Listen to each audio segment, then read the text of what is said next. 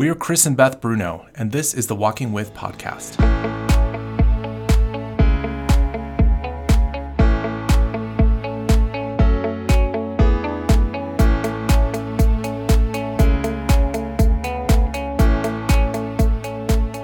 God called you to walk with people. He called us to help you. Join us for a conversation at the intersection of theology, psychology, and ministry. Each week, our goal is to replace a little bit of your overwhelm with more confidence in caring for the people you walk with.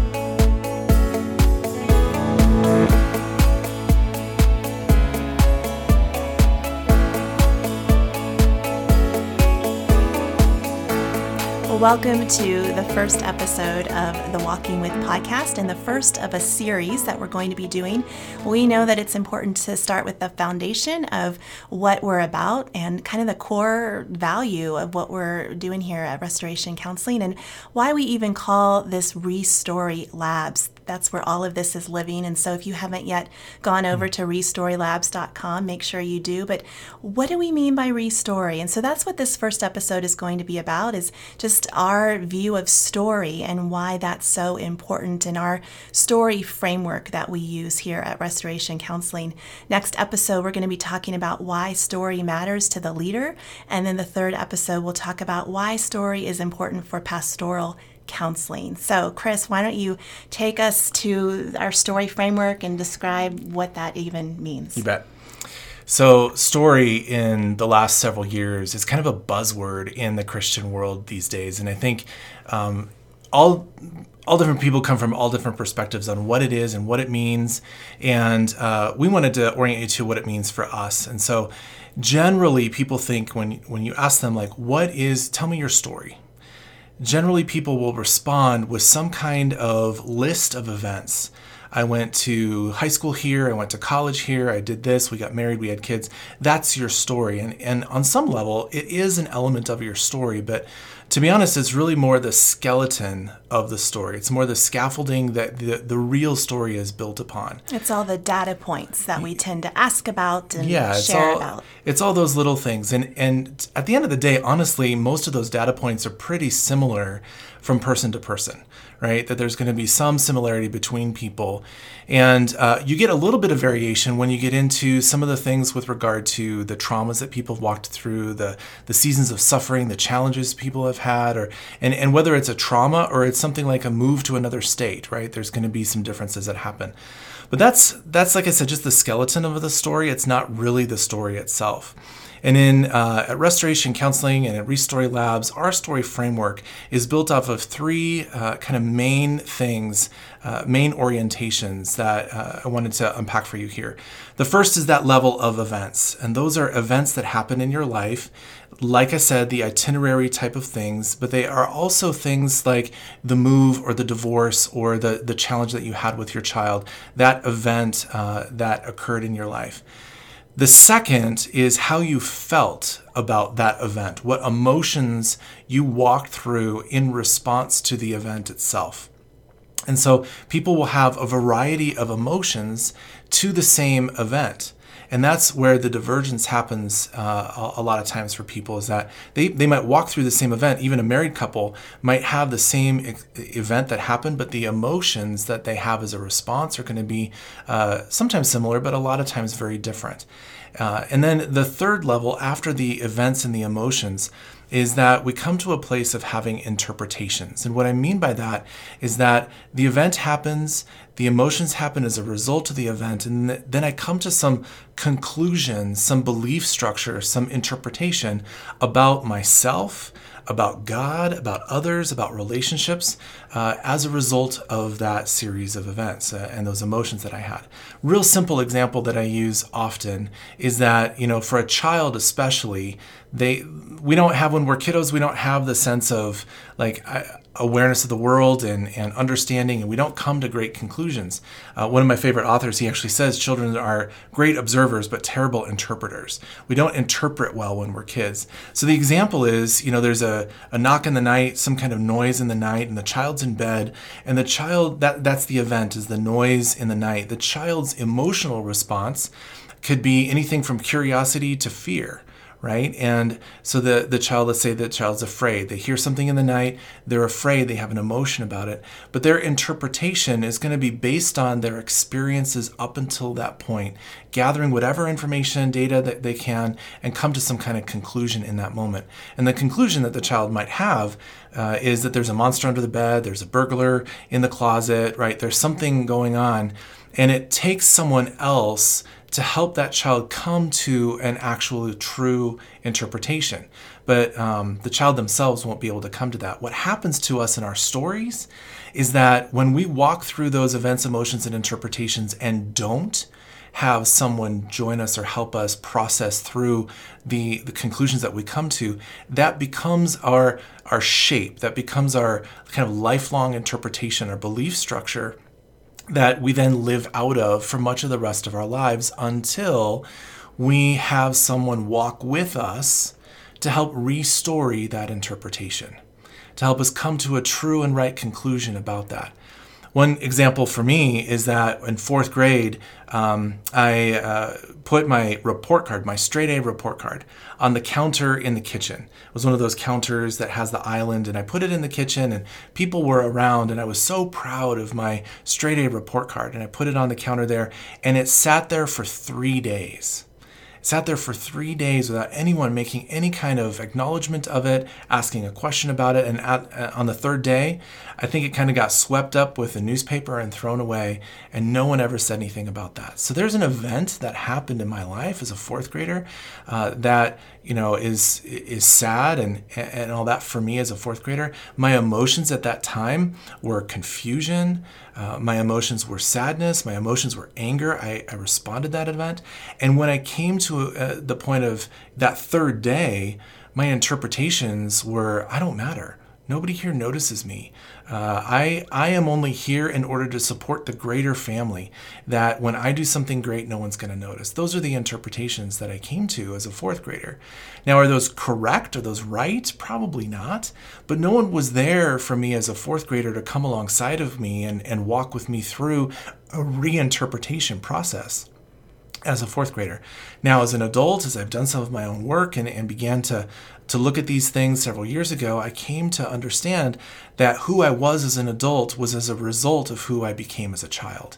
And so when we think about story, and how important story is, it's not just where I went to high school and where I moved and all those. It's not just how I felt about those things, but it's more important. My story are the bulk of my interpretations that drive my life.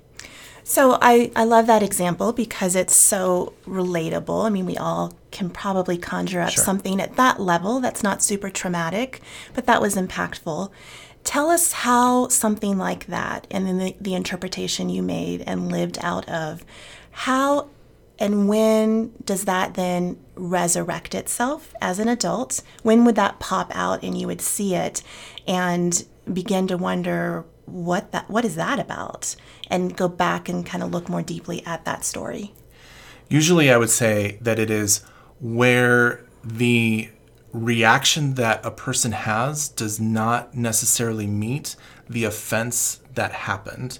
If the reaction is greater than the actual offense, something else is going on in the story, right? And so if it's let's just take my fourth grade story there, for example, that if at any point I begin to feel disregarded or unseen or unvaluable, or in a relationship or in a situation, I will have a greater reaction because that interpretation is already in place. I will react to that in a sense like, well, see, this is just the story happening all over again. People don't like me. People don't value me, right? And so my reaction will be far greater to that offense, where somebody may just have made a side comment or forgot to do something or whatever, but I will take it far deeper than they ever intended it to be. Mm-hmm.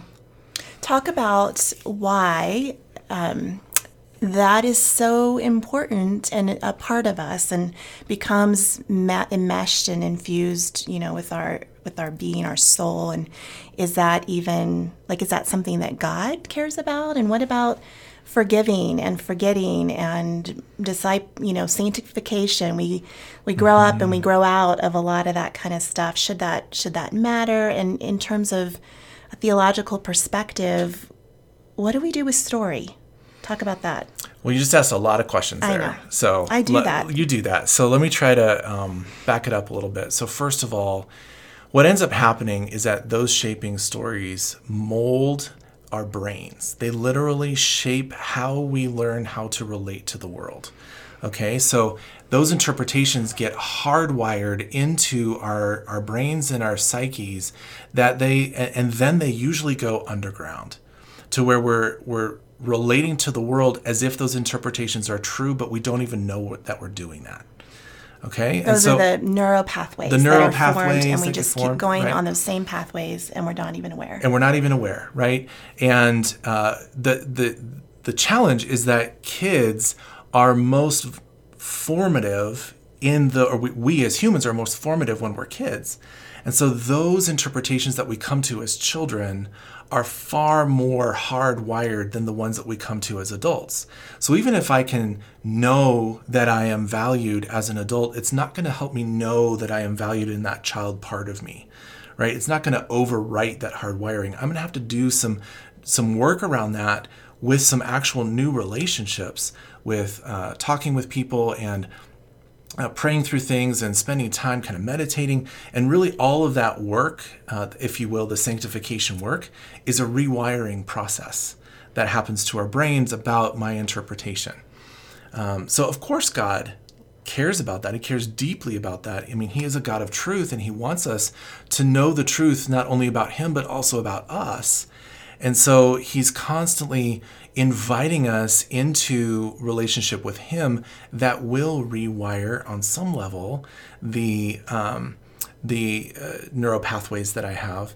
But at the same time, he invites us into relationships with other people to do that as well. He works through people. And that's where in marriage and in friendships and even in parent-child relationships, rewiring is possible.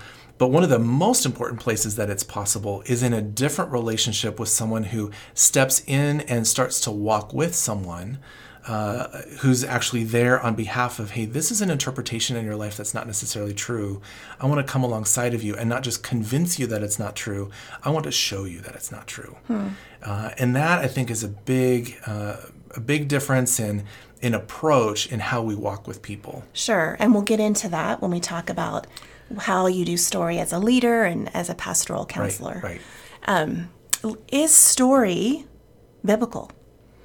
Oh my gosh, absolutely. Story is all over the Bible. And just think about how Jesus himself told stories and used stories in order to drive different interpretations. He invited people through his gentleness and his tenderness with people to bring people to some really hard truths.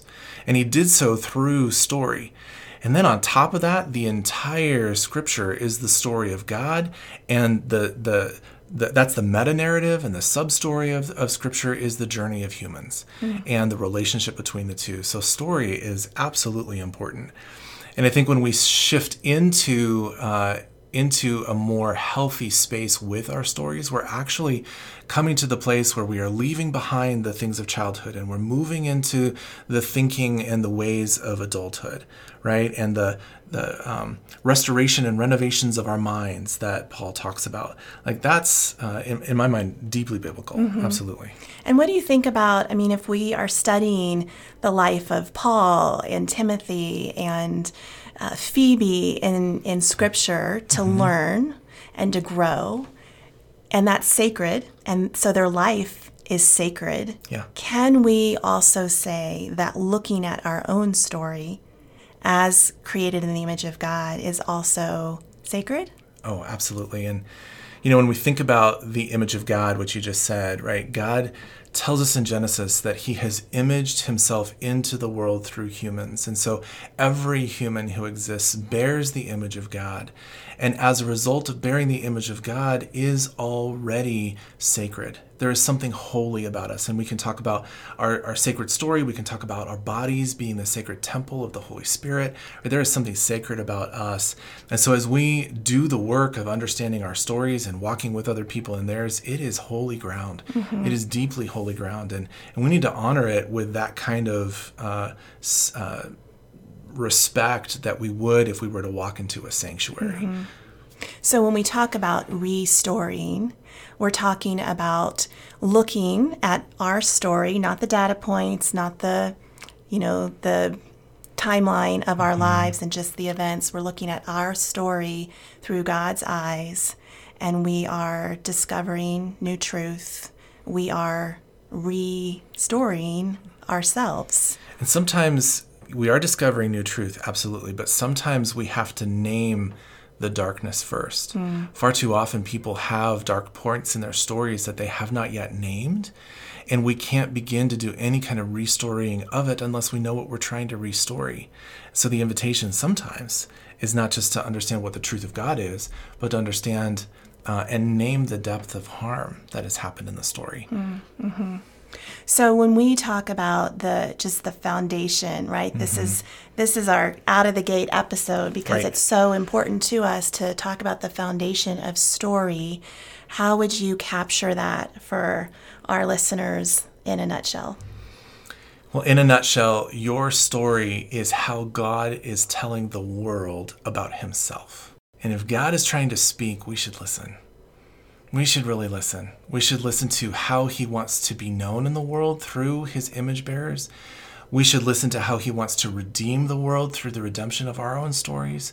We should listen to the importance of how evil has been seeking to steal, kill, and destroy us, and how God in his salvation and in his rescue of us is vanquishing evil all the ways into the depths of our stories. Not just some kind of transactional, relational kind of thing. It's into the depths of he wants to redeem every part of our story. Mm-hmm. Okay. And so next week, we will get more into why this is important as a ministry leader who is walking with other people. Yeah. And we'll go from there. Absolutely. And we want to point everybody again to restorylabs.com. We have some great free downloads for you there, and that is where some other webinars and articles live. That's where you can access the community, the free Facebook group community there as well. And we want to offer you a free just one sheet PDF that kind of shows this framework in a visual, easy to reference kind of a way. And so go to restorylabs.com/episode1 to download that PDF. And we will see you here, same time, same place next week on the Walking With podcast.